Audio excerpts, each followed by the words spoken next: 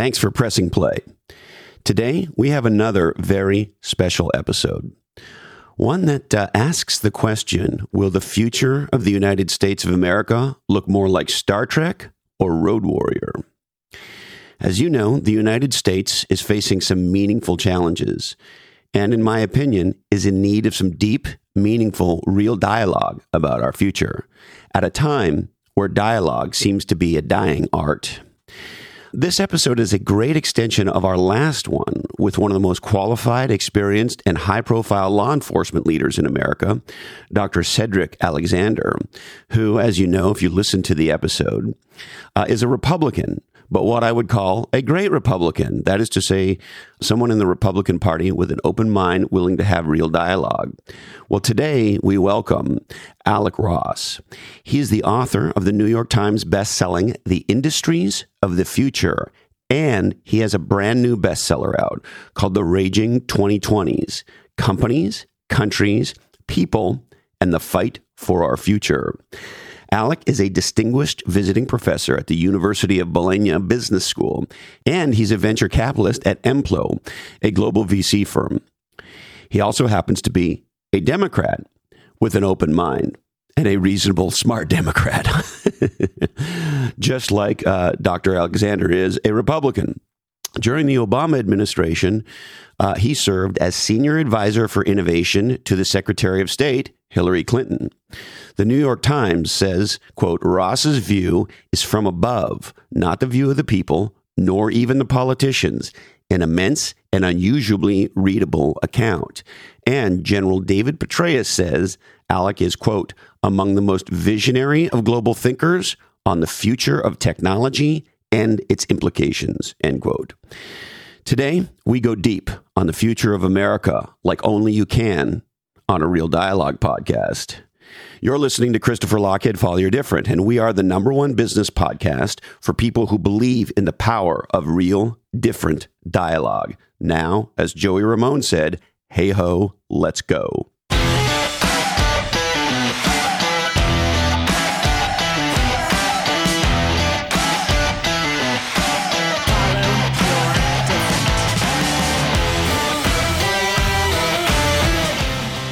Well, Alec, it sure is great to see you. Thanks for joining. No, it's awesome to be able to spend some time with you. Now, you've written a book that's causing a lot of people to ask a lot of questions and think about a lot of things. And I think sort of consuming some of your work of late, it almost feels like you've been hanging out at least a little bit in my brain. And so I have a number of things I'd love to get into with you. But before that, is there anything you want to jump into off the top? No, goodness, Christopher, I'm ready to just sort of giddy up with you here. Thank you for bringing up that book, The Raging 2020s. I wish 2022 hadn't gotten off to such a raging start. You know, raging can be good or bad. It can be raging like a party at midnight. Like my 19-year-old son thinks the word raging is implicitly good. As the parent of a 19-year-old, raging can also have a negative connotation for me. So what I'm hoping, Christopher, is that this year and this decade can finish a little bit more raging like a great party than raging like, you know, sort of shaken with anger. Yes. And as a huge fan of Rage Against the Machine, anger is something I understand. And rage I understand too, although it cuddles up to violence. And as a side note, one of my dearest friends, Nisha, said to me, she thinks one of my superpowers is I can get right on that anger line without going to violence. Look, that's a powerful part of the creative process. I mean, you know, sort of figuring out how you can harness emotion, anger, volatility, and produce beautiful words, beautiful music, beautiful oil on canvas. And also athletes too. Like the greatest athletes are those who know how to focus their rage. You know, for like football players, there are only 60 minutes of football in a football game in the NFL.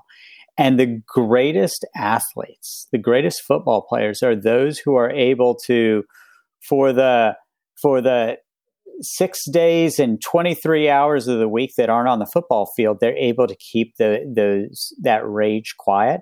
And then for the 60 minutes when there's actual football being played on the field, they let it out in a disciplined but still ferocious way. But anger and rage are really powerful parts of the creative process and powerful parts of athleticism and a lot of other things.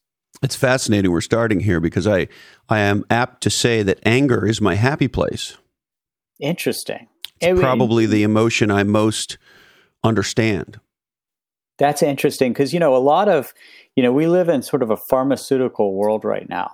And a lot of the time, a lot of the interventions we make in people's lives are not about how do you manage anger, how do you control anger, how do you turn anger into something that that's positive or productive, but it's how do we drug it? How do we anesthetize it? How do we chip those edges off of you? In fact, I'm sorry to keep coming back to rock and roll and to art and to athletes, but a lot of the time, the athletes that get dulled, getting into their 30s, or, those great musicians who just kicked ass in their 20s, but then they might get dulled as they get into their 30s or their 40s. A lot of that is a concerted effort to sort of how do we dull the edges? How do we remove the anger as opposed to how do we harness it in a way to create something beautiful or productive? Yes, it's interesting that a lot of, particularly musicians, it seems to be the opposite for writers, although I haven't done a data analysis, but a lot of songwriters produce their best work early. And I think and to your point on athletes, I'm a huge fight fan. And obviously there is an age factor. I think most fighters tend to peak around 28 to maybe 31, somewhere in there. So there's an age factor for older fighters, but there is a rage factor because when you're the contender coming up, that's one thing. When you're the heavyweight champion of the world and you want to maintain that, that's a whole other thing. And they're different headspaces to be in. I mean, Mike Tyson, before he won the heavyweight champion, was a different fighter than Mike Tyson, the heavyweight champion.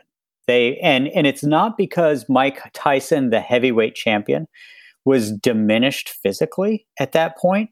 It was because he was in a different headspace. But when he was rising and things were simpler and almost more binary, you're the champ or you're not. You got a chip on your shoulder or you don't. It's a different mind space. It's a different creative space. Yes, for sure.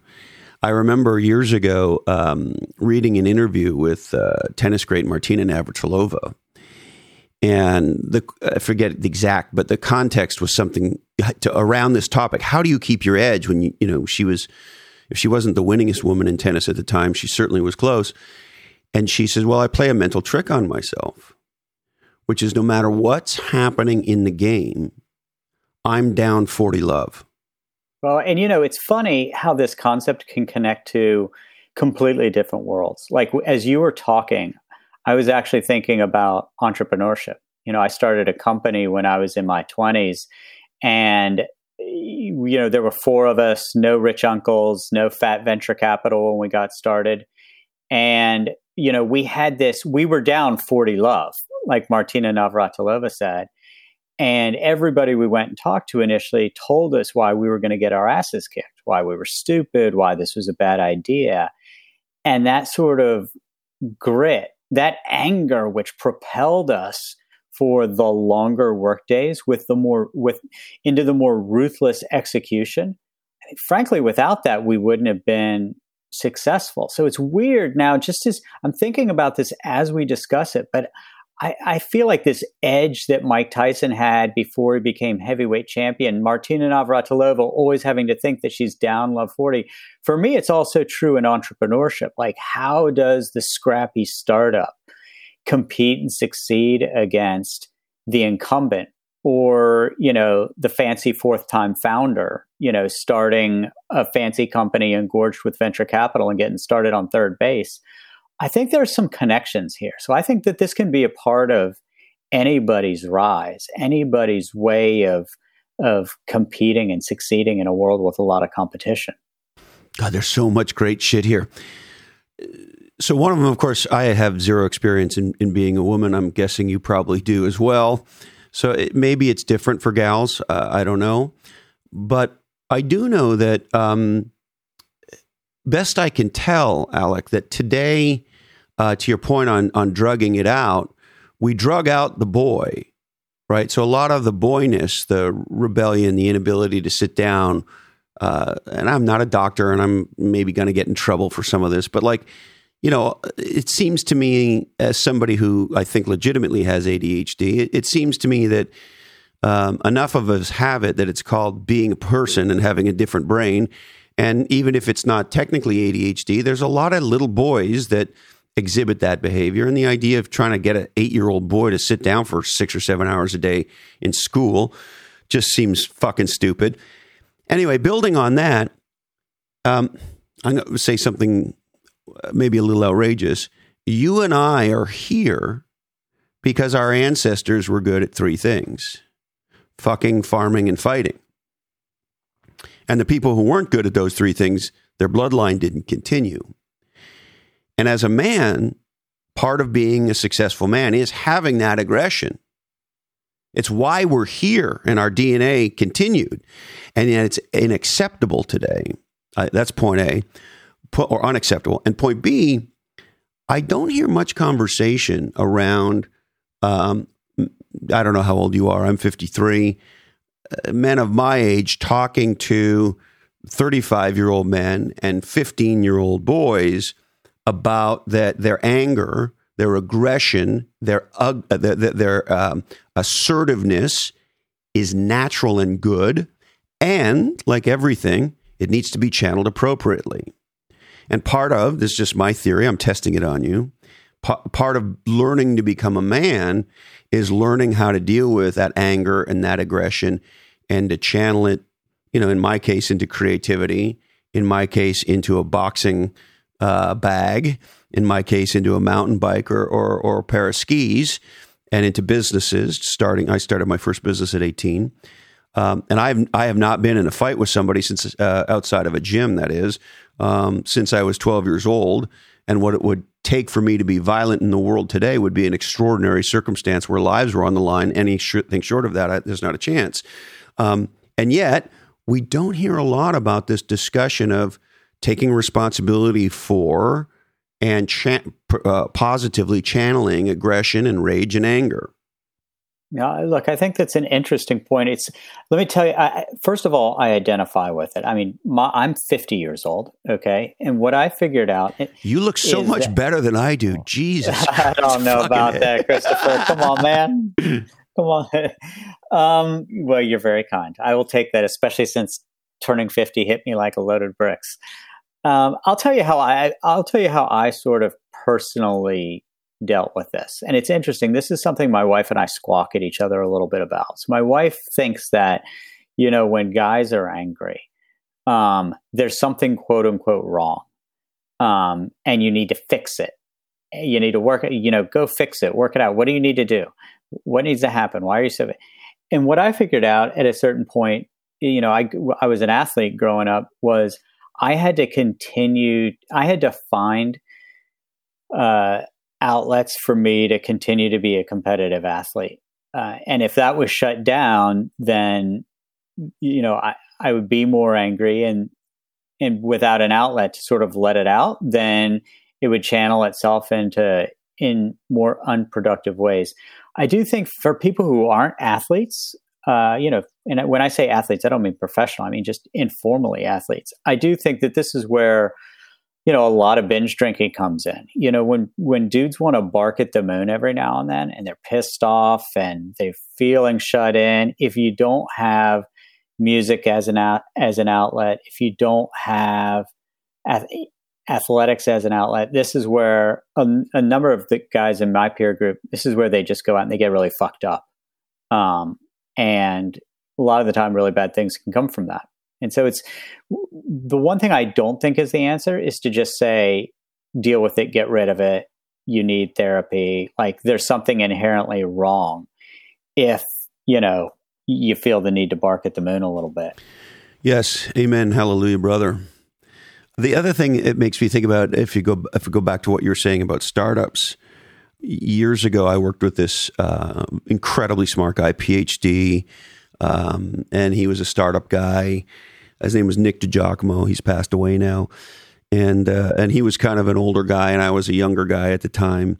And he explained to me two things in this regard. One was the distinction between nothing to lose and something to protect. And then he looked at me and he said, Christopher, big companies are conservative because they have something to conserve. And so there's an interesting thing about having nothing to lose. And it's sort of, I don't know if it explains, but it's an interesting insight as to why Michael Jordan's son will never play in the NBA. Because he literally didn't grow up hungry. No, that makes perfect sense. And, part of how I write about this might seem like a weird tangent, but in this book, The Raging 2020s, part of what I write about is the sense of why everybody seems so angry right now. And you and I have been discussing it at an individual level and the ways in which it can be made productive. But when that rage becomes more collective, when entire segments of society are angry, then what we get is violence. You don't get mass creativity, you get mass violence. You get division. You get anger that pulls us apart a little bit as a country. So I do think that one of the interesting distinctions in all this for me is managing this at the individual level versus managing it at the societal level. And so one of the cool things that you brought up just now that I think connects to this is when we talk about the difference between something to protect and nothing to lose, it makes me think a little bit about the nature of frankly, of our politics right now, where I see rage, in this book, The Raging 2020s, there are some words that literally are banned from the book. The words Trump, Obama, Clinton, like none of those names, none of those words actually appear in the book, because I find that smart people start having dumb conversations as soon as these names are evoked into the book. But just to focus on politics without focusing on these names for a minute, I do feel like there is rage coming right now in America, both from the parts of America that have nothing to lose, as well as those parts of America that have something to protect and believe that they can't necessarily grow what they have. They're trying to protect what remains. And I'm from West Virginia. I'm from the coal-filled hills of West Virginia. There's no blue blood in this body. I grew up, working on a beer truck and delivering beers into the hills. And it's interesting, West Virginia right now is a state of, Appalachians defined in many respects by people both who have nothing to lose and people who have a little bit of something, and they're fighting like hell to protect it. And it's interesting to me that both of these communities seem to be, in many respects, enraged. And it's urban, it's rural, it's suburban. And this is sometimes what happens when there isn't a shared sense of what we can get together. It's an interesting moment right now, I think, Christopher. Yes, and I'm also incredibly fascinated about this and try to learn and read as much as I can about it. And one of the narratives that emerges in the thinking that me and my friends and partners do around this, and look, we may be biased because, we grew up in Silicon Valley. I started my first company at 18. I spent my whole life in what you might call a creation sort of a mode. And what has developed for me, and I think most of my, friend group is this feeling like, well, we can create a different future. And in specific, we can create abundance where none existed, because virtually all my friends are like me. They started with nothing. I had no education, no money, no nothing. And I started a company at 18, and that company failed, and I learned, and I went on, and then I ultimately, and then away you go. And I've had a magical career in the technology industry. But if you knew me today, it would be hard to imagine how much nothing I come from. And most of my friends are that way. And so I think if that's the life experience you've been lucky enough to have, you feel like with your own bare hands, you can create abundance. You can change the future for yourself and in some ways for many others. And so this is leading to a question, which is part of this as simple as those who live in a mindset of scarcity versus those who live in a mindset of abundance, nothing to lose versus something to protect? Yes. And the question that's at the heart of this book of mine, The Raging 2020s, is the future going to look more like Mad Max or more like Star Trek? Is the future going to look more like Mad Max or more like Star Trek? And in reality, I think the future is likelier to look more like Star Trek, more hopeful, more, one of more continued progress and abundance than the world of scarcity and angry chaos that is Mad Max, in large part because of our mindsets. The degree to which the future does look more like Star Trek or more like Mad Max is entirely up to us.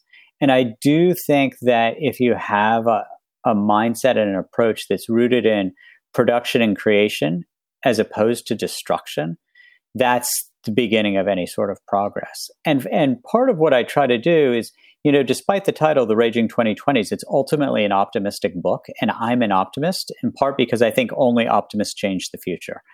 That's a sweeping statement. I know that will piss some people off, but I believe it to be true. I believe that only optimists shape the future for the better. Have you heard this expression about entrepreneurs? To be an entrepreneur, you have to be stupid enough to think it's possible.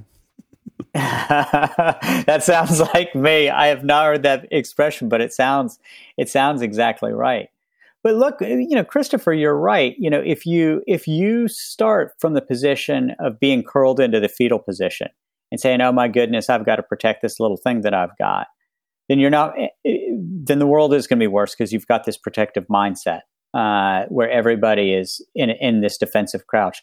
But if you do think you can be a creator, if you do view abundance is what we ought to be driving toward, I think we can and should have a more hopeful future. And I personally am on the optimist side of this, no matter how bad things can be at any given moment. I mean, even thinking about now with COVID, you would say that this is the worst moment imaginable. And yeah, it's really tough. But one of the things that's actually revelatory about COVID, which may have a longer term impact than the virus itself, is this mRNA technology that we've created, which can be applied to, 15, 20 other maladies. And, when adapted to other things that, frankly, kill a lot of people, can produce longer lifespans, beyond just curing us of viruses. So it's interesting some of what may come out of this. Well, to just echo your point, one of the things that we've been writing and talking a lot about around here lately is one of the silver linings of the COVID tragedy is the receptivity to different has never been higher. And so, if you think about a simple thing like quote unquote telemedicine, well, we've had the technology to do that for the better part of 20 years. And there was a whole bunch of bureaucratic and legacy thinking and that stopped that from happening, right? And when all that had to get knocked to the side, the bureaucracy and stupidity of all of that, we had telemedicine overnight, and I had my first physical over Zoom, and it actually kind of worked. And so the other part of this is not only have human beings stood up incredible new technology, the vaccine probably being the preeminent example, but the other one that doesn't get talked about for being a tech entrepreneur, it's a fucking miracle AWS didn't blow up every 10 seconds. Right? Oh my goodness. It's holding everything together. It's holding everything together. It's a fucking miracle Zoom didn't blow up every 20 seconds, right? And I know Eric not well. He's been on the podcast a couple times and so forth, but I have a sense of the job they had to do to get to scale at that level. And, you could keep going, right? Even look at a Walmart or a Costco or a DoorDash or, Instacart, et cetera, et cetera. What happened here was extraordinary in terms of how people rose up, leveraged the technology, leveraged the science to produce an extraordinary outcome. And as a result of that, I believe, and I'm kind of bouncing this off you, that there is at least a medium length tail that says that right now, if you have something breakthrough, if you have a breakthrough category, innovation, new kind of thinking, all of this stuff has created a receptivity amongst people that is unlike anything, certainly I think I've seen in my lifetime, but I'm curious what you think. No, not only do I agree with that, but I think that point is affirmed by lots of history. The artist Pablo Picasso said that every act of creation begins with an act of destruction. And if you look at those periods in history where there have been the biggest changes in society and societal norms, they oftentimes have come after moments of great destruction. So the Roaring 20s, for example, it's not a coincidence that the Roaring 20s, which saw some of the most mind-bending changes in the way that people lived, the way that people lived and created, took place immediately after World War I and the Spanish flu. If you think about the period of greatest public policy innovation in the West in the past 300 years, it was in the mid-19th century after there was this period from, you're going to have to let me, apologies, I got to be the history geek for a second. You can dig any rabbit hole you want and I'll chase you down. All right. Here's a rabbit hole for you, Christopher. From 1800 to 1840, was this period called the Engels Pause. And this was a period when industrialization took root. It's when most labor went from being on a farm to in a factory, went from country to city. But this was the industrialization of like the Charles Dickens novels, the 11-year-old losing their hand in the factory, and the black soot skies. So for 40 years, industrialization took root, completely changed the way that people lived and worked. But it was kind of shitty if you were a worker. Like some people became incredibly rich, but if you're a worker, life really sucked. So what was the result of that? The original Industrial Revolution was not fun for most people, right? It was horrendous. So it was a period of destruction, like World War I, like COVID. It was horrendous. So what then happened? Well, there were ideological movements that took root, like communism. The Communist Manifesto was written in 1848. More consequentially, it started the largest wave of revolutions in the history of Europe and of the West. So what then ultimately made industrialization work? What made industrialization work was that as we innovated technologically, we also, and to your point, Christopher, we came up with new ideas and accepted them. We had this concept, the unions actually had this concept of a weekend. Weekends didn't exist 200 years ago. The only day you would get off work was, Sunday if you were Christian and Saturday if you were Jewish. The idea of a minimum wage, child labor laws, all of these were considered radical ideas. Even kids going to school, right? And sort of essentially it's a mandate. You can't not take your kid to school, right? Public education used to be exclusively for the elites. I mean, the only people who were literate were elites. But then we said with industrialization, and we're creating all of this wealth and well-being, the way that we can create more access for more people to knowledge and to well-being is through public education. That was another crazy idea that then became universal. Off the top of your head, do you know, was there screeching opposition to paying for it? It's funny. It helped that there were revolutions at the time. So this is ultimately what created some equilibrium between government, citizens, and business. So how do you harmonize the relationship between, the owners of industry, the sort of masters of the universe, with the governments, with the system? So it took some good old-fashioned leadership. Like in Germany, there was a big, tough general named Otto von Bismarck. And Otto von Bismarck was like the caricature of the tough guy German general, but he is the one who ultimately led to the creation of sort of a social contract that worked. And so you do have to have some give and take. You do have some give and take in this world, and sometimes it means government bigfooting a little bit. Sometimes it means citizens bigfooting a little bit. Taken to the streets.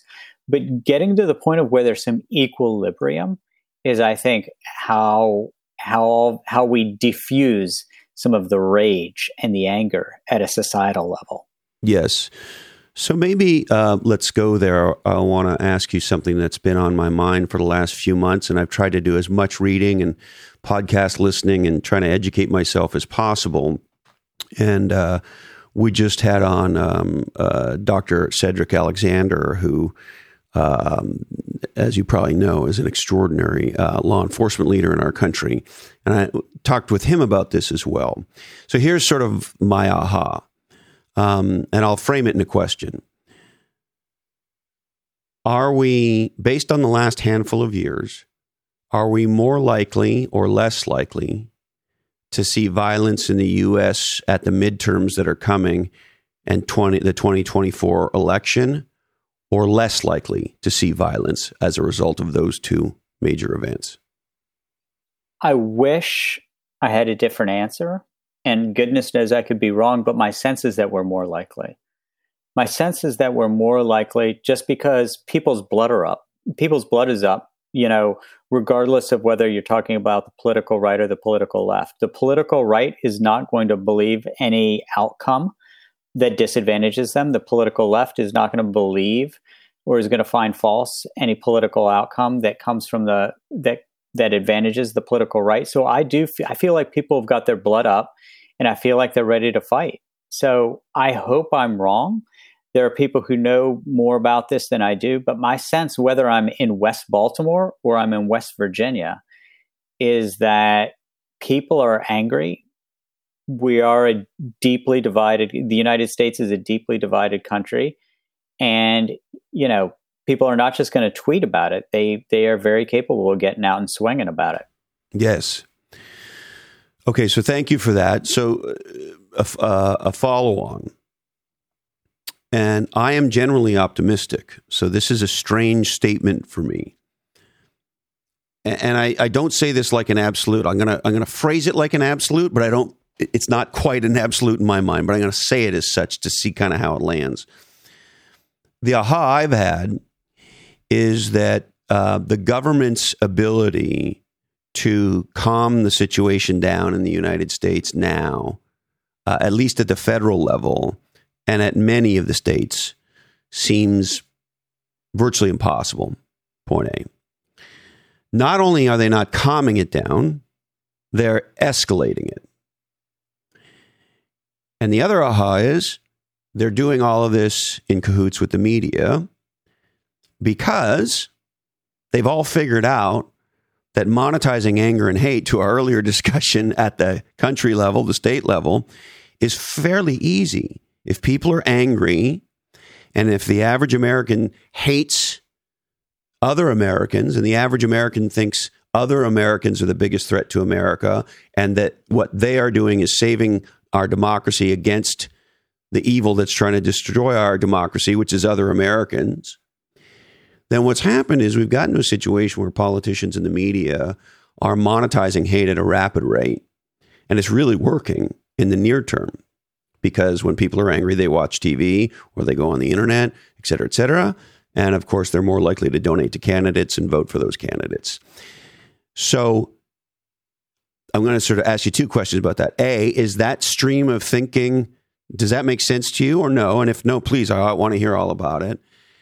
And if it does, is a conclusion called the government and the media's ability to have us have a breakthrough in unity, that is to say, we may not agree about everything, but we don't want to kill each other anymore, is de minimis at best. But I'd love your reaction to all of that. So in politics, and Christopher, we haven't talked about my background, so I'll just sort of do a little bit of a reveal here. Just to be, in the interest of being transparent, I ran tech and media policy for Barack Obama's first presidential campaign. I worked for President Obama for 4 years. I've been in this world, so I want to give that. I want to give that disclosure before answering that. Now, having given and also, that I hate to interrupt you, but also the fact that you're an entrepreneur, an author, an educator. It's an interesting. I don't know if you know this word. There's a great word in French called mélange, and it roughly translates to mix, but somehow it's a much greater word than that. Anyway, you're a fascinating melange of experiences and backgrounds. And I think as a result, you have a very unique lens on these things. Well, thank you. And so, Christopher, here's what I would say. Most of people in power, seeking power, particularly in and around politics, want one of four things. they want to increase one of four things or some combination of four things. And you focused on one of the four. It's money, power, fame, sex. That's what people are really striving for. Can I make more money? Can I get more power? Can I become more famous? Can I get laid? Those are the things that I see driving a lot of the behavior by people operating in and around this world. Now, money is a huge part of this. But, and I think that, so what I think, Christopher, is I think you got it partially right. But what I think for a lot of the actual political actors themselves, they are trying to do this also for power, for fame, and occasionally for sex. So if you're a United States senator, you're not necessarily going to make more money. You might get some increased donations for your campaign by monetizing anger. And there is that. But I think there's a real correlation between exploiting anger and becoming more famous. And by virtue of becoming more famous, you grow more powerful. And by virtue of becoming more famous and more powerful, for a certain subsection of these folks, they're more likely to, get laid or have sex with people that they otherwise wouldn't get to. So for me, there are these four drivers of human behavior. So earlier in our discussion, you said the reason you and I are sitting here was because our ancestors were good at three things. And what were they again, Christopher? Fucking, fighting, and farming. All right. Fighting, fucking, and farming. So the quartet that I would say drives a lot of behaviors now, it's money, power, fame, sex. So I think money is a consequential part of it. And if you are the media company, if you're an executive in a media company, your incentives are to monetize it. If you're an actual politician, I find the power and the fame are equal to or greater than the drive for money. And for some subsection of it, it's the sex. So thank you for that. And at the risk of going to an overly dark place, what you didn't say as one of the drivers is making a difference. So that is what is supposed to bring people into this world. And it's supposed to be what sustains them. And for a lot of people, that's true. But when you talk about the motivations of the people who are exploiting anger, I don't think it's to make a difference. So I think we need to make a distinction between those politicians, those political actors, those people in power who are monetizing or exploiting anger versus those who are not. I don't think it's 100%. Yeah, so that's the distinction. So your comments are as it relates to politicians and media who are monetizing the anger and the hate, not all of them. Exactly. No, I mean, look, there are 535 members of the United States Congress. I don't think 535 members of the United States Congress are exploiting and monetizing hate. And I think that a lot of those who aren't are doing what they're doing to try to make a difference. Again, I hate invoking political figures, but I spent a lot of time with Barack Obama. I worked for him for 6 years, and I genuinely don't believe that he tried to monetize or exploit hate. Just his character, his nature was he put a lot of effort into diffusing hate. Now, I think that a lot of people hated him, and a lot of people would argue that he contributed to a rise in hate. But it's certainly, if that's true, and I don't know whether it's true or not, if that's true, it's certainly not because he intended for that to be the case.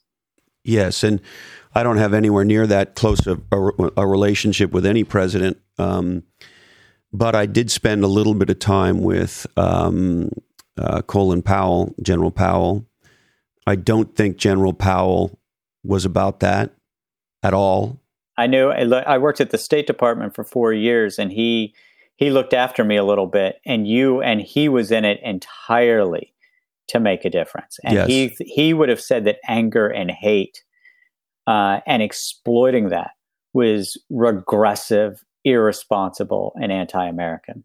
Yes, and I don't. You would probably know better than me, so please chime in. Through him and some conversation, and I knew some other folks kind of around George W. Bush, but far removed. But my sense is, as a citizen and having talked to some people who worked for him, that say what you will about his presidency or him as a person or whatever you want to say, that man was trying to do the best job he could for our country. And he was not trying to monetize hate. I don't think there's any question about that. And again, his politics are different than my politics, but you can't say that he was building a movement rooted in hate. Or, and he was one, especially if you look at the period after 9/11, there were a lot of people who wanted to kill every Muslim within arm's reach of them.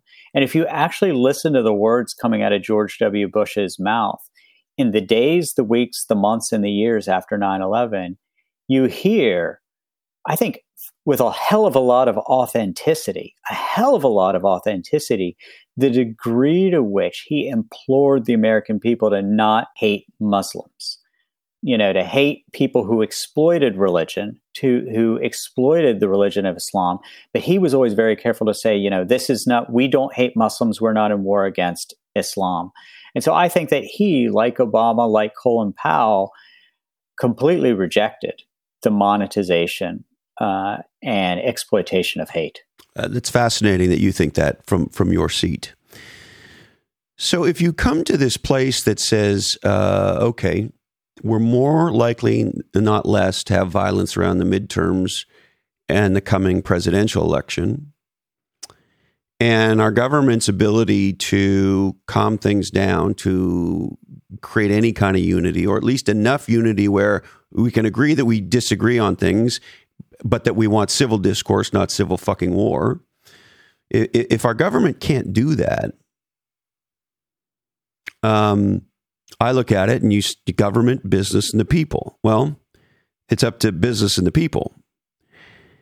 And one of the things that I've been trying to communicate is, and I want you to tell me if you think, because some people say, you're too pessimistic, you're this, you're that. And I hope they're right. And I don't want to be wrong.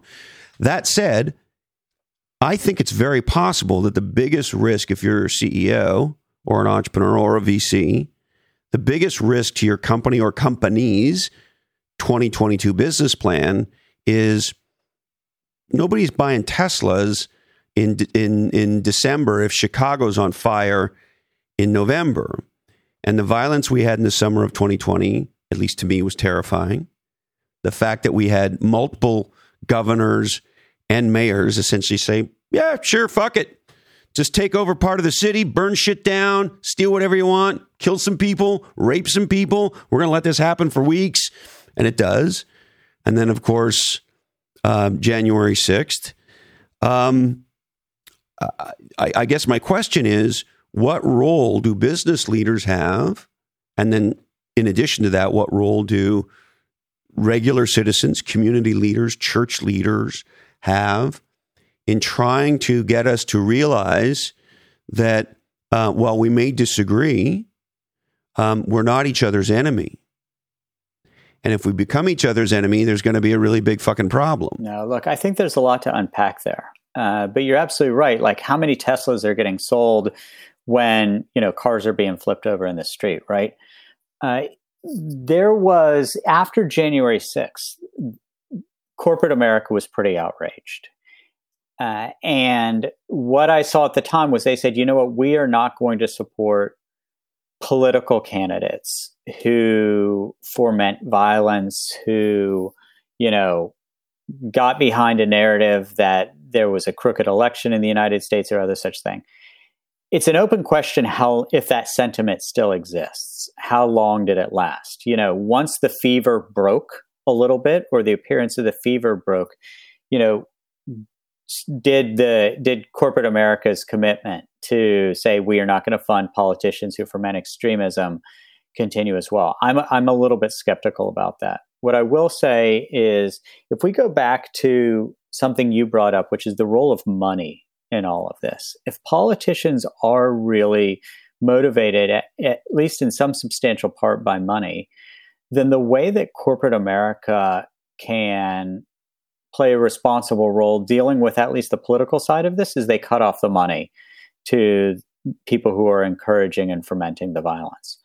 at the community level, like if there are protests in cities, if there are, localized militia actions, the Proud Boys and, groups like this who are not necessarily controlled by members of the United States Senate, then I think that corporate America is going to have to think a little bit differently about its corporate social responsibility, about its philanthropy, about thinking about how its assets can be used more positively and productively. Because you do shrink the total market. And, oh, by the way, the stock market crashes when these things happen. If Russia invades Ukraine, the market is going to lose, hundreds of billions of dollars worth of market cap. Geopolitical unrest is one of the greatest risks to doing business globally right now. Geopolitical risk internally, as well as geopolitical risk internationally. If we're in a standoff with China, if we're in a standoff with Russia, this does nothing but make our supply chains and our trade all the more fucked up. So thank you for that. I agree completely. Here's the thing that boggles my mind. If foreign terrorists, quote unquote, had done what Antifa and some of the extreme left did in places like Portland and Seattle and Kenosha, etc., if foreign terrorists had attacked the Capitol, my assertion is that our response would have been massively, exponentially different. 3,000 Americans died on September 11th, and we spent several $1 trillion responding. And so what the fuck is wrong with us, Alec, when domestic terrorists on the extreme left and the extreme right, and the funniest thing to me about them is when you listen to them, they sound so similar. It's like, well, you've gone so far left and you've gone so far right. You're the same piece of shit. It was very different, slight different color, but not much because you're both fucking right in the same asshole spot. But I digress. We didn't respond in any way near the way I thought we should have responded during those events. And what we've done, what we've done in terms of prosecuting and sending these people to jail, you want to talk about getting me to anger. It is inconceivable to me that the people behind these destroying of our cities and the people behind attacking our capital are getting light sentences and little slaps on the wrist and little thing to wear on the foot at the house for 10 minutes. And it boggles the mind. And so I guess my question to you is, why do we as Americans, and in this case, American business leaders who fund these politicians, why do we view domestic terrorists as fine and international terrorists as something we need to spend trillions of dollars on? So I don't know. So the reason I just say that as plainly as I do is because I see these sentences and it boggles my mind. Part of it is that they have protection, so to speak, from within the country. So it's like, the January 6th guys are in the Republican Party. We're like, oh, they're crazy, but there are crazy guys. And the Antifa people within the Democratic Party, you might say, oh, well, they're crazy, but there are crazies. And so there's a legitimization of extremism that's taken place within both parties, and they hold the others to account, but are too slow to recognize, they're too slow to take responsibility for sort of their own crazies. I mean, one of my old bosses used to say, you can't keep snakes in the backyard and hope they only bite, people who are, and hope that they don't bite you. They just bite people who are coming into your backyard. And I do think that, one of the unfortunate aspects about this is the lack of recognition that these people you talked about, how they have more in common with each other than either would admit. They really, really do. They really, really do. They are, and a lot of what the source of their anger is very, very similar. They just draw somewhat different conclusions. And for me, what's interesting, like this for me is sort of the barstool conversation. When I go home to West Virginia, if I'm sitting at a bar, in, Country Roads, West Virginia. Now I've got a beer or two in my belly, and I'm just talking to the dude with a flannel shirt beside me, me and my flannel shirt. And we start talking about politics. We don't talk about names. You just talk about politics. It's interesting. The guy I'll be talking to beside me he'll be like really pro Trump and really pro what you would think is Bernie Sanders in the same sentence, in the same paragraph. And for them, it all makes sense. But as soon as you say something, oh yeah, you know who said that? That exact same thing that you believe is Bernie Sanders. And then they go, oh no. Blah, blah, blah. And so it's interesting. People don't realize the nuance a lot of the time in their own thinking, because it's been overly simplified into this sort of very strange political binary. Thank you for that. And I believe you said in both parties there's been the legitimization of extremism. And this is the part that drives me insane. If our guys do it, it's fine, or there's some crazies. But when their guys do it, and vice versa, whether it's on horrible acts of violence, murder, destruction, or even dumb policy, right? Or some dumb sex scandal, or whatever it is, right? If it's our guys, well, we downplay it. Well, if it's their guys, we're all over it. That drives me insane. And so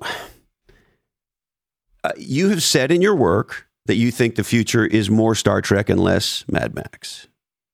And yet we've now spent a bunch of time talking about Mad Max at the coming midterms and at the 2024 presidential election. So Alec, before I drink 3 bottles of Jack Daniels and smoke a giant bag of weed and try to make it all go away, tell me why the future is more like Star Trek.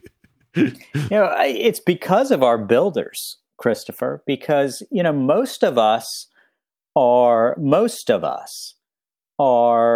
not out in the streets burning things down. Most of us are not political extremists. Most of us want to live and work toward a world of greater abundance. And simultaneous to all of this batshit crazy politics, I would argue that the entrepreneurial environment is better than it's ever been. I mean, these 22 and 23 and 52 and 53-year-old entrepreneurs with big new ideas and are imagining and inventing the future. So simultaneous to, I feel like we're in a sort of geopolitical recession, we are in an entrepreneurial boom. And what's so cool about this in part is it's not just like we're creating more apps or more e-commerce. I mean, a lot of the entrepreneurship that I see right now, I think about a company, it's called Ophelia, came out of Y Combinator, which is like ground zero for creating badass startups. And what is Ophelia doing? It's coming up with programs to fight narcotics addiction. I see a company, there's another one that comes immediately to mind called Andela. And the thinking behind Andela is that talent is universally distributed, but opportunity is not. But if we can identify world-class potential in poor communities and then bring them like Google class technology training, then they will be economically resilient, and that'll create an economic good. That company now has an over $1 billion market cap, based on that kumbaya idea. So the answer to your question, Christopher, is really our entrepreneurs are building, they're imagining and inventing the future, and they are being positive and productive simultaneous to a lot of the destruction that's taking place politically. Alec, is it wrong for one man to love another man? It would be politically incorrect of me to suggest otherwise, Christopher. That's my answer too. Well, because I believe, right. I believe the way some radical preachers believe, because it's my life, and it's the life of so many others that I know. And for some people, entrepreneurship is a way up in the world. You know, you go to Stanford and you write an algorithm and Sequoia gives you $200 million and bam, great. And God bless you. And I spent a lot of time with those people and I think they're amazing entrepreneurs. And for many of us, entrepreneurship is a way out to radically change our own future and the future of our families. And you and I both know when an entrepreneur rises up, she often not just takes her own family, she takes her people with her, and sometimes she takes a whole community or a whole market category with her. And so the ripple effect is incredible. And the data is fantastic. About a year and a half, 2 years ago, the data on entrepreneurship in the United States was horrifying. The Wall Street Journal wrote a big story called The Crisis in American Entrepreneurship. I was pounding the table about it, writing about it, podcasting about it, et cetera. Here you and I sit, and if I understand the data, and I don't have it right in front of me, but startup founding is at an all-time high. Women entrepreneurs are at an all-time high. Entrepreneurs of color and women entrepreneurs of color are at an all-time high. Now, maybe it's off a small number, but at least it's moving somewhere in the right direction. And investment is extraordinary. I can't remember the exact number, Alec, but the Journal just did a big piece on Web3, and I believe the Web3 investments had been sort of flat at $3.5 to $4 billion in VC for the last few years, and it shot up to maybe 14 billion, 16 billion. There was a meaningful step function in 2021 around Web3 venture capital investments. And many other indicators. So to your point, just to underscore your point, that's how it looks to me too. That the level of creativity of sort of category innovation, technology innovation happening right now, and per the discussion we had a little bit ago on receptivity to change and different, you put all these things together with an economy that, while not perfect, there's a lot of cash looking to be deployed by both consumers and businesses. It does point to a positive future if we can stop fucking killing ourselves. No, look, I'm in violent agreement with you. And the thing that I just want to underscore in all this is how wide-ranging the entrepreneurship is. People are trying to solve a really wide range of problems, whether it's addressing climate change, whether it's addressing addiction, whether it's addressing the democratization of access to financial services. I just love how expeditionary it is. I like the fact that, people have got such wide open minds, and the problems they aren't trying to solve aren't narrow. It's not just how do we deliver advertising more efficiently? How can we reduce the number of clicks to buy something? I see, not that there's anything wrong with that, but we spent a lot of time and a lot of money figuring out how to do that. I see a lot of the greatest minds now focusing on a lot of different challenges, and that excites me too. Yes. The other thing, let me bounce this one off you. We've just been writing about entrepreneurship for super young people. We just did a piece we called 18 Ideas for 18-year-old Entrepreneurs.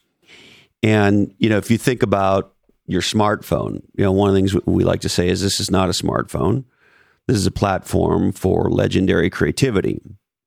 And one of the things we advocate in our most recent piece for teenage entrepreneurs is don't just be a consumer of things, right? Figure out how to participate in those things in one way or another, and turn yourself into a digital creator. And so in that sense, and this may seem like a weird segue, but hang with me here. As I've read about the age demographic of who has historically been involved with Antifa burning our cities and Trump supporters attacking the Capitol, and I'm not a data scientist, and I didn't put this in a data platform, but it appears most of the people conducting the violence are middle-aged white males. And The Atlantic did a fascinating report recently. And one of the things they looked at in the report was where they came from. Not so much was it red or blue, but what had been the demographic change in the voting area over the last 10 or 20 years. And so what they found was the attackers, the rioters on Jan 6th, many of them were white 50-plus-year-old males who came from parts of the country where there had been an increase in black and brown people over the last 15, 20 years or so. Interestingly enough, who does not appear to be in a lot of these violent situations are 18-year-olds and 20-year-olds. And I'm not the historian that you are, but if my history is right, historically, it's the younger people who are protesting against the system. And here we have a situation where, and again, I'm wildly generalizing, and I want to bounce all this off you, where it appears it's older people who are doing the attacking and who are angry as opposed to younger people. What are your thoughts on that, Alex?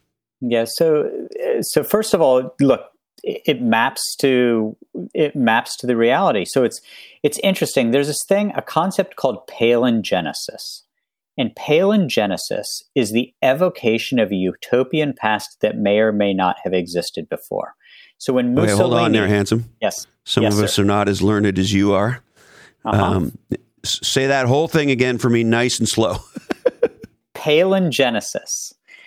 It's the evocation of a utopian past that may or may not have existed before.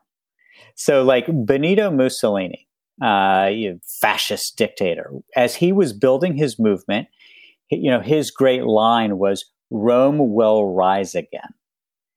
Adolf Hitler, what was Adolf Hitler? People forget he was democratically elected. Adolf Hitler was democratically elected in part because middle-aged white men in Germany had been emasculated based on their being defeated in World War I. So the people who propelled the rise of Nazism, in many respects, were, in this case, German men in their 30s and 40s who were emasculated. And, he said, we will restore Germany's honor.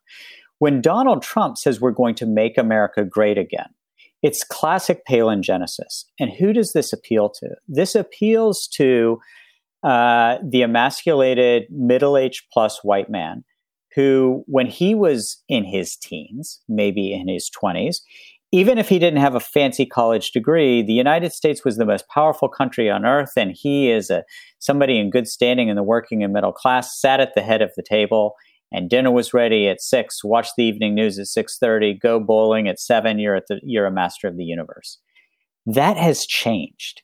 And so it's interesting. I'm just talking about, for example, the Trump supporters in this respect. But if you look at the composition of the January 6th protesters, a lot of those people are emasculated, middle-aged plus, who have seen the world change around them, and their standing has diminished. It's either stagnated or diminished. Going back to West Virginia, where I'm from, and where my parents still live, when I was growing up in West Virginia, the politics were kind of boring. It was sort of Union Democrat. And now it's more Taliban. I mean, it's the politics in West Virginia are more Taliban. And the reason for it is it's not being propelled by 18-year-olds at all. It's being propelled by 48 and 58-year-olds. And again, it's that anger is the rage that comes from emasculation, oftentimes because they see people rising in power, rising in wealth, rising in well-being, who look differently than them. And it completely changes their sense of themselves. Now, there are some people, like there's a very smart professor at Harvard named Michael Sandel, who wrote a book called, I think it was called the Tyranny of Merit. Yeah, it was called The Tyranny of Merit. And Sandel says we actually need to blame the elites for this, because the elites have been assholes to these, working class. They've been emasculated because people who went to fancy colleges have made them feel like shit. And we've said you're not an impressive or important person unless you go to one of these fancy colleges. So there's a lot of debate right now among the intelligentsia, so to speak, about whose fault is it? But one thing that I think is irrevocably true is what you said, Christopher, is a lot of this is being propelled not by the 18-year-olds who stormed the Bastille, but rather by people with gray streaks in their hair. And just to have a kind of balance the conversation, it seems like, and maybe not 100% mirror, maybe you'll tell me, but on the maniacs on the left, we see something similar, right? Yes, there's a younger sort of crowd that maybe gets violent and that's inspired by AOC. And so there's some, maybe a little bit more younger demographic there, but there's a lot of an older demographic that, when Maxine Waters says, go and get in Republicans' faces and do stupid shit, it's older people that sort of people who feel like their cheese has been moved that are angered and responded to Bernie in that regard, and that the far left whips them up into a more socialist mindset around what the government owes us and wealth redistribution and et cetera, et cetera, et cetera. That's my sense of it, but I'm curious as to yours. So the part of this that I understand better is the younger people. So I don't know the data. I don't know the makeup. What the aspect of this that I understand a little bit better, which is not to condone it because I don't condone it, but it's a lot of the 20-somethings and early 30-somethings who now have this affinity for socialism. And as it's been explained to me as I've studied it, a lot of these people who now fetishize socialism are exactly those who became adults sometime after communism existed. So any of us who actually lived and had any sort of political consciousness during periods of socialism and communism saw how brutally exploitative and shitty it was. For a lot of people in their 20s and into their early 30s, the concept of communism and socialism is much more theoretical than real. And so they are taken by the sort of utopianism of Marx's writings and sort of the ideals of social democracy as comes out of the mouth of some of our members of Congress right now. But we know the reality is far, far more brutal. So that's my explanation and my understanding of the younger folks. I understand them better than I understand the older, violent left. And again, I don't agree with an affinity for socialism any more than I agree with an affinity for other forms of extremism. But I at least understand it. I understand where it's coming from, even if I think it's stupid. Yeah, and I'd be curious if you think this makes me an asshole. The 20-year-old or the 30-year-old who believes in radical socialism or borderline communism, it's because they can't make it in capitalism.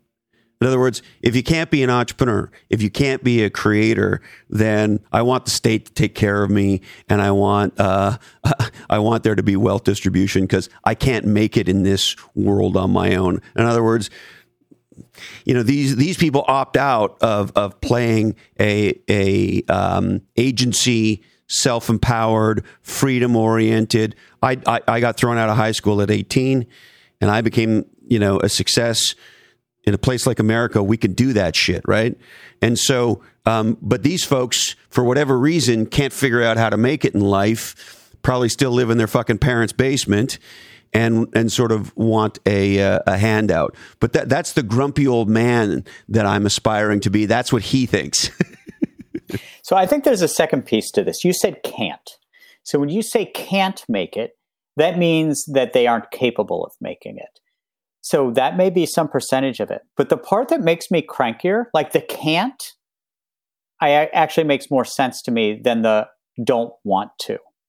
So the problem that I have, and this will make me sound like a grumpy old man perhaps, but I think it's worth unpacking some of this, is the person in their 20s or 30s who have a new job every 8 months because they left the job because they weren't getting enough yoga, at their workplace or something like that. The Avo toast sucked there, Alec. No. So this is another thing. So a lot of the affinity for socialism that I hear comes from people who can make it in a capitalist economy, but don't want to. I had to have a conversation with a mentee of mine, and this person had, Ivy League undergraduate, an MBA from super fancy Ivy League school, and, got all these great job offers. And every 10 months, he changed jobs and, came to me looking for help with something. And at a certain point, I said, you know what? I'm not actually going to do this introduction for you to this company to help you get this job, because I think you need to keep a job for 3 years. And I think you need to stop complaining about each and every place you go that most people around the world would kill themselves for this opportunity to work there. And so I do think that there's something weird, something really weird in the water right now. And it makes it, I'm really glad I'm not a CEO right now for this reason alone, where navigating this would be very difficult for me. I would have to be at arm's length from it. It's difficult for me to be sympathetic to this, yes, to people thinking that their workplace has to be, essentially a mirror of their home, in terms of recreation, food, this. It's like for every minute of work, you need a minute of yoga. It's hard for me to be sympathetic to that. Have you been to the Facebook campus? I have. Yeah, the first time I went to that campus, I thought we're just totally fucked. This is. I don't know if you remember George Carlin's riff on what he called the pussification of America. And I have not heard it, but I don't. Just knowing that it's George Carlin and knowing what the topic is, but, you get the whole story. So what's interesting is that started at Google and Facebook. That we're going to create this sort of utopian closed space. We're going to do your laundry for you. We're going to feed you like you're kings. Has spread very broadly. So it actually I can understand the business sense that it made for Facebook and Google. They're like, we're going to make you never want to leave. We're going to solve your every problem. You're going to be here 14 hours a day because it's kind of awesome being here. But what's interesting is that it's then spread so far afield into the workforce that has created some fairly remarkable distortions. My favorite one about this, of course, is when little Jimmy or Sally doesn't get the promotion and mom calls the boss. So this is funny. So I'm a university professor, and a parent has never called me, but a friend of mine who teaches at Wharton, he teaches MBA students. He has students in their mid and late 20s.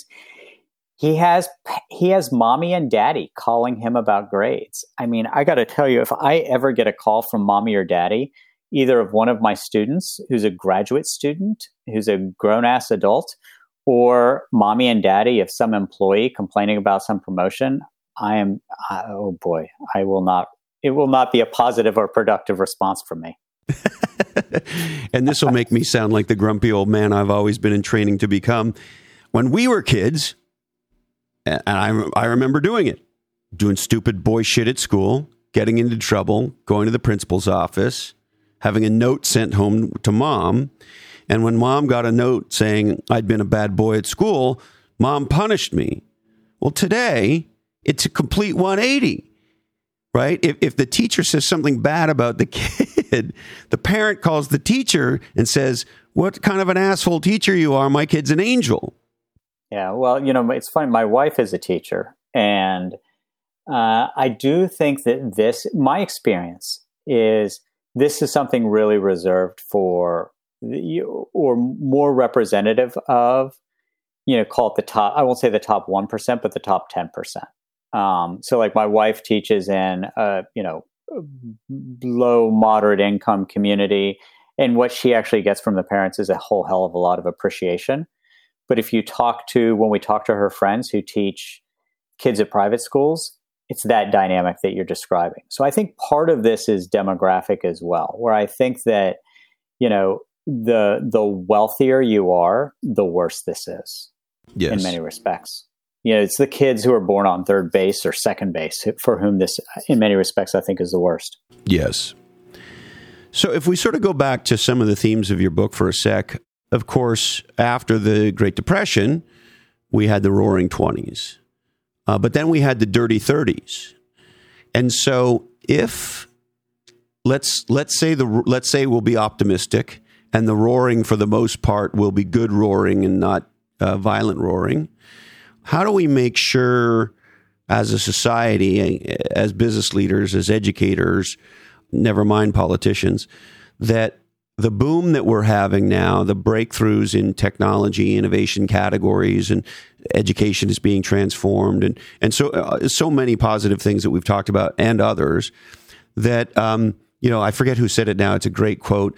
The future's already arrived. It's just not evenly distributed. Do you know who said that? I don't, but I know the quote. It's a great quote. I wish I could. The future's already here. It's just not evenly distributed. Yeah. Right. And so I guess my point is, if we are at the beginning of let's call it a positive roaring 20s here, how do we make sure that it doesn't turn into the dirty 30s, and that the opportunities that get created are much more equally distributed than historically they have in times like this?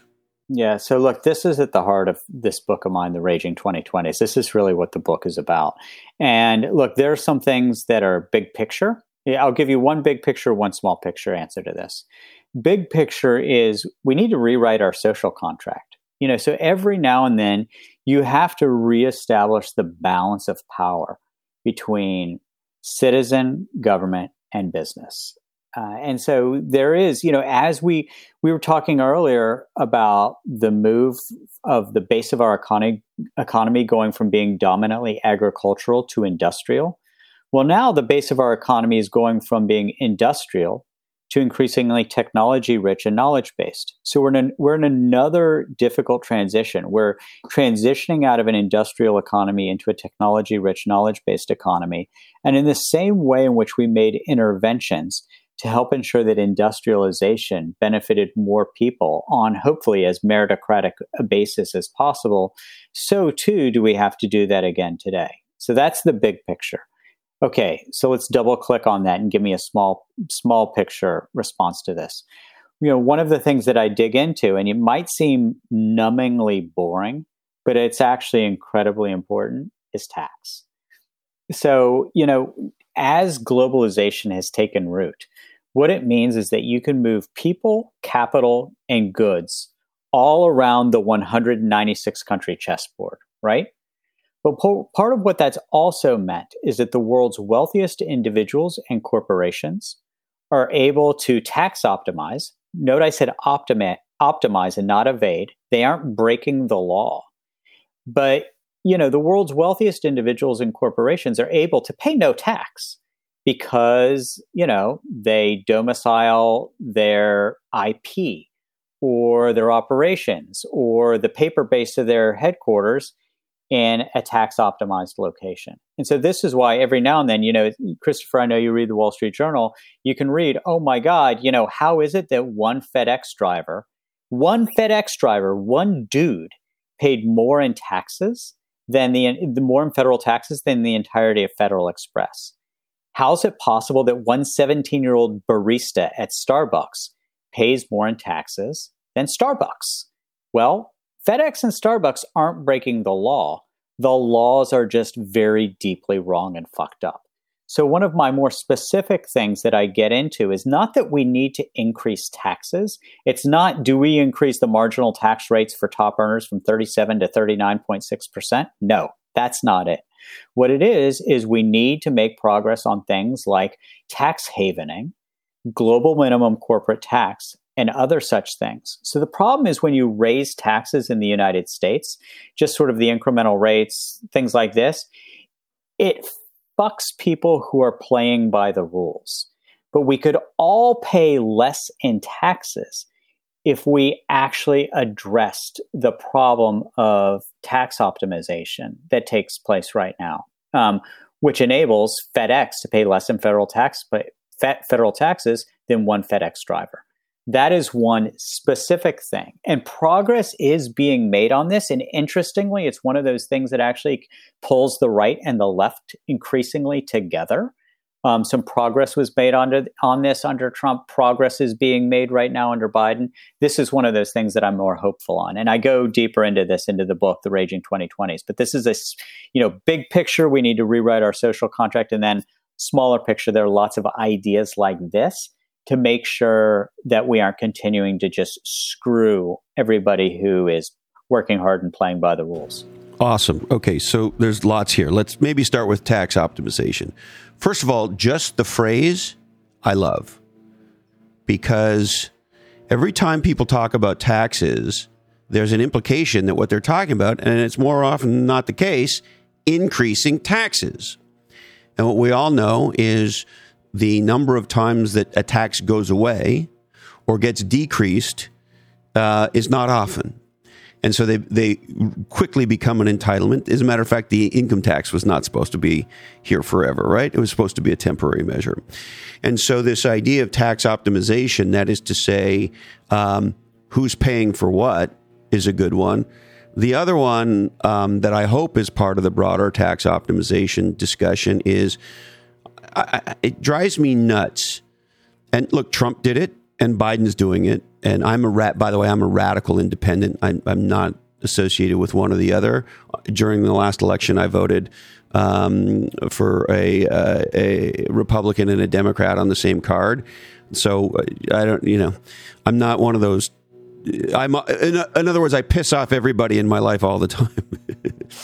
But whenever the government talks about, oh, we need to do this, we need to do that from a taxation point of view, what they never fucking talk about is, oh, and by the way, we're going to do a new $6 trillion stimulus or whatever it is we're going to go do.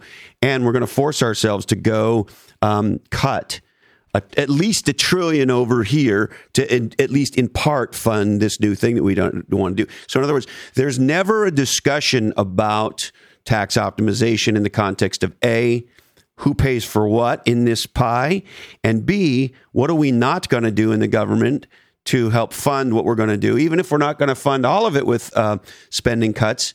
I think if we're making meaningful increases, there's got to be a discussion about tax cuts or about spending cuts, because I just don't believe that at any moment in time there isn't $1 billion worth of waste in the federal government. No, I think that's a perfectly reasonable statement to make. I've seen a lot of American taxpayers' dollars spent incredibly well and overwhelmingly in our interest. And there are other parts of government where I'm like, what would actually be the consequence of closing the doors there? And so there's a lot of truth in this. And, one of the things that we were talking about earlier, Christopher, was the willingness of each political party to be willing to speak truth to themselves about their own constituencies inside government, whether it's political constituencies, whether it's, favorite parts of government. And so I think that the unwillingness of Republicans to address the parts of government that they love, but which are most wasteful, and the Democrats' unwillingness to address or ever consider cutting funding into the departments and agencies that they love, but which are also most wasteful, it creates a situation where we're just constantly increasing everything. And that is not in our interest. But, the bigger point for me here is to take a big picture view of it too, and think about it, as you've suggested, looking at what's coming in and what's going out at the same time. Big picture view of what is government taking in, how can we do that more efficiently, more effectively, and more fairly, and what is going out? What is really in the prevailing interests of taxpayers in terms of how we spend their hard-earned money? Yes. And, as somebody who lives in California, when you look at the total tax picture here, so not just income tax, but sales tax and your home tax and all of it, we're over 50% for sure. We work for the government till July 4th and maybe a little bit longer. And, that's pretty angering.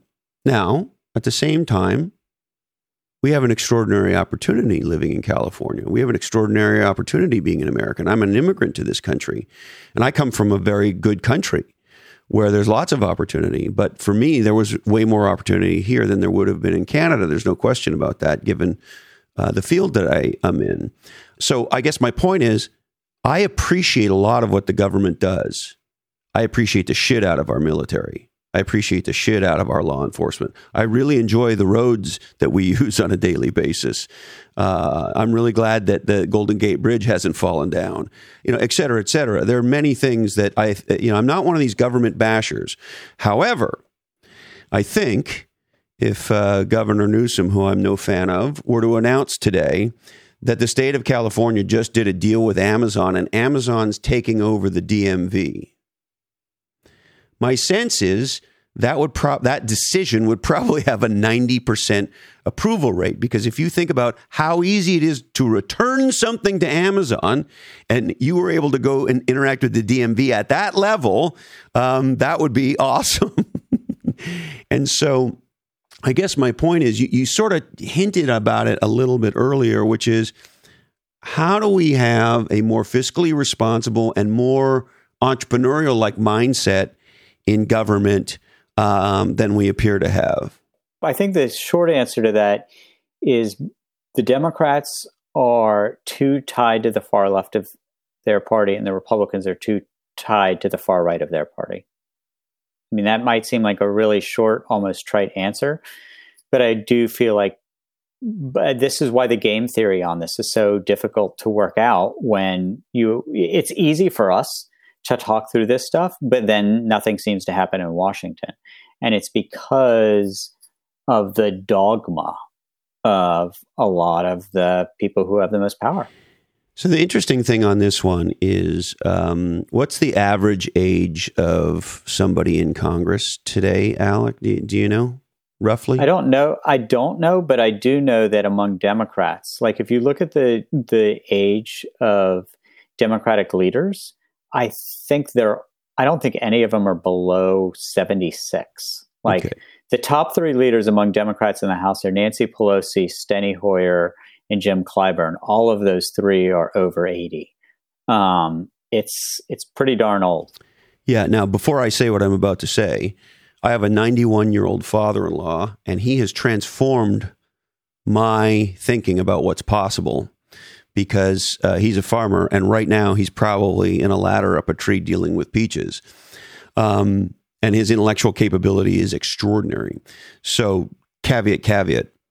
That said, one of the things that we've been writing a lot about, Professor, is something that we don't understand why it isn't much bigger news, which is today in America, we have roughly 138 million people who are Gen X and boomers and above.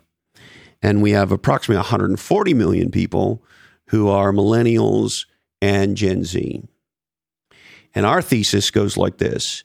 If you're 35 and below, you're what we refer to as a native digital. And if you're 35 and above, you're a native analog. And the definition simply is where your primary experience of life is. And you and I, given we're native analogs, we're both very technology savvy, use the technology all the time, but our primary life experience is in the analog world, and our digital experience is an adjunct, an add-on, and an important and valuable and enjoyable, et cetera, one. But you and I would rather meet in person to have a beer than crack open beers over the internet, right? Yes. Native digitals, their primary experience of life is digital first, and analog is the sidecar, the add-on to their life. And that is an incredibly profound insight. It changes thinking on all sorts of things. And so here's my point. My fear with the education system, and it's my fear with the political system as well, in the real world, the native digitals have already taken over. And yet, the people in government and the people who run most businesses and most educators are living in a world that doesn't exist anymore.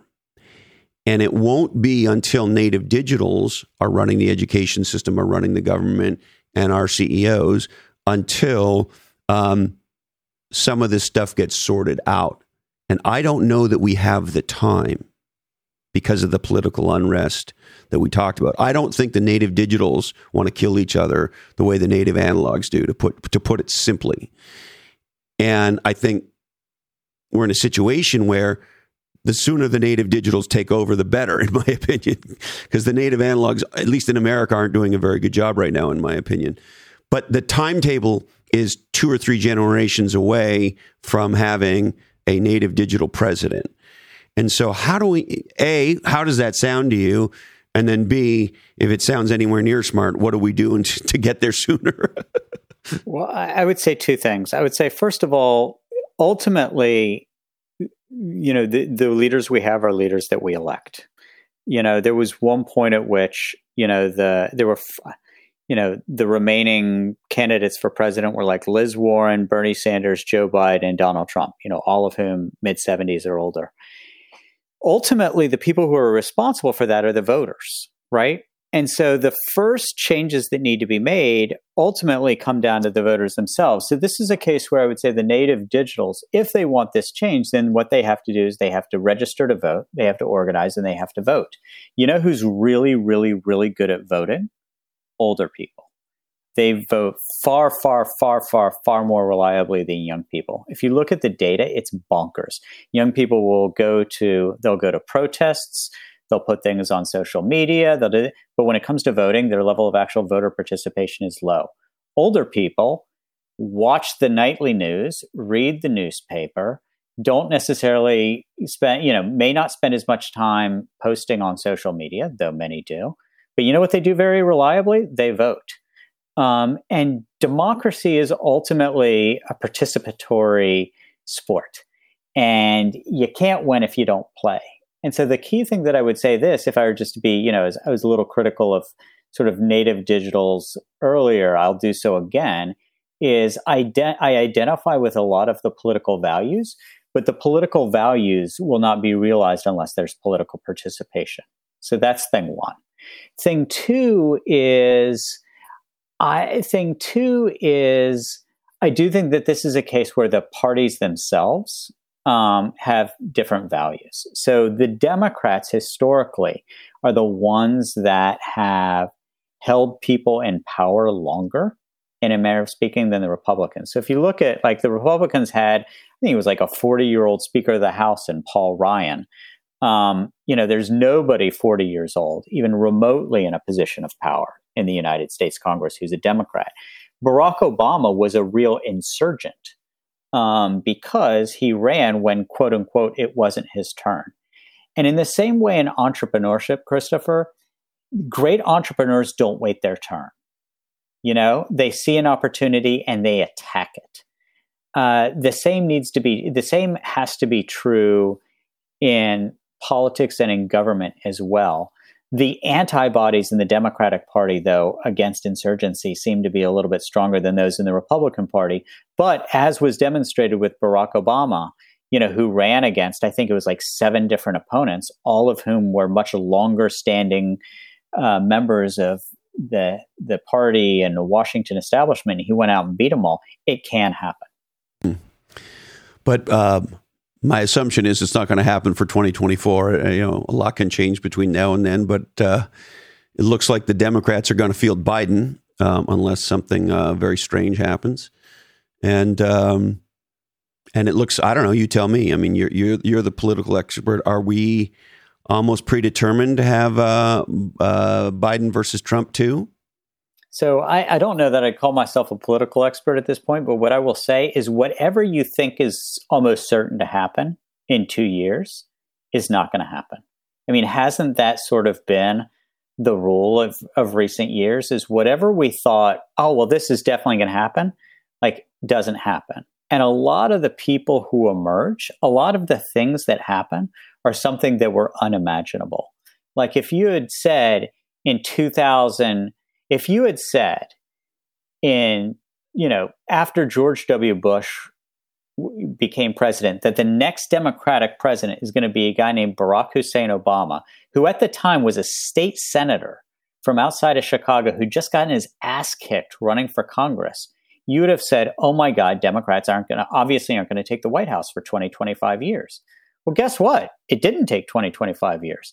If you had said in 2013, 2014, hey, the next Republican president is going to be Donald Trump, you would have done drug testing on whoever said it, right? That person would not have been a credible person to have a conversation with. I watched on live TV him come down the escalator, Trump, and give that speech. And my wife, Carrie, we were actually in New York, and we were in a hotel room, and we were getting ready to go have lunch with some friends. And so she was, doing what ladies do in the bathroom. And I screamed at her, "Baby, he just called Mexicans rapists!" It was hard to believe that guy was going to be president. And so here's my point. My point is, whatever you think is impossible or unexpected is neither impossible and ought to be expected. So I'm not drawing any grand conclusions about what's going to happen with either party in future years out, much less 20 years out, based on the world as it is at the beginning of 2022. So 2024 could be DeSantis versus Harris. It could be anything. Yeah. I think that if it were today, it would be Trump versus Biden. Like if you had to set the field right now, it's Trump versus Biden. And who wins if it was today? I won't conjecture. I won't guess. Well, I would tell you, I think if the election was held tomorrow morning, yep, I think Donald Trump's a two-term president. So, and what I think is whatever is true today won't be true in 2 years because things are always changing. Yeah. There might be names we aren't even discussing right now. I mean, who had heard of Pete Buttigieg? Right. And he was Andrew Yang. Like Pete Buttigieg and Andrew Yang were names that nobody had ever heard of, but they were much hotter candidates for a minute or two than all these people who had been senators for 20 and 30 years. I mean, Pete Buttigieg and Andy Yang were candidates after Cory Booker and Kamala Harris had to drop out. I mean, who is the Pete Buttigieg or that breaks through, or the Barack Obama who breaks through, or the Donald Trump who comes out of nowhere? We don't know. And so that, for all that I've done in this world, I've come to expect the unexpected. Yes. Crenshaw looks pretty interesting to me on the Republican side. But yes, you're absolutely right. Well, Professor, clearly you and I'll speak for myself. I could talk to you for many hours. We could do a 20-part series here, but I want to be respectful of your time. Is there anything else you'd like to touch on? No, I appreciate the opportunity for us to have had this discussion, and, keep rocking on, Christopher. I have a lot of respect for what you're doing. Thank you. I appreciate that. And I have a lot of respect for what you're doing. You're having an amazing life. And when people with big brains who are doing cool shit start writing stuff and sharing stuff and teaching, and I really respect and appreciate your work. And Professor, you're welcome back anytime. Thank you. To be continued. Thank you, brother. Well, there he is, the legendary Alec Ross. And I sure hope you enjoyed this conversation as much as I did. And if you did, please share it with somebody you love. Share it with somebody else who believes in the power of real dialogue to create a different future. Also, don't forget, Alec Ross's new book is out now.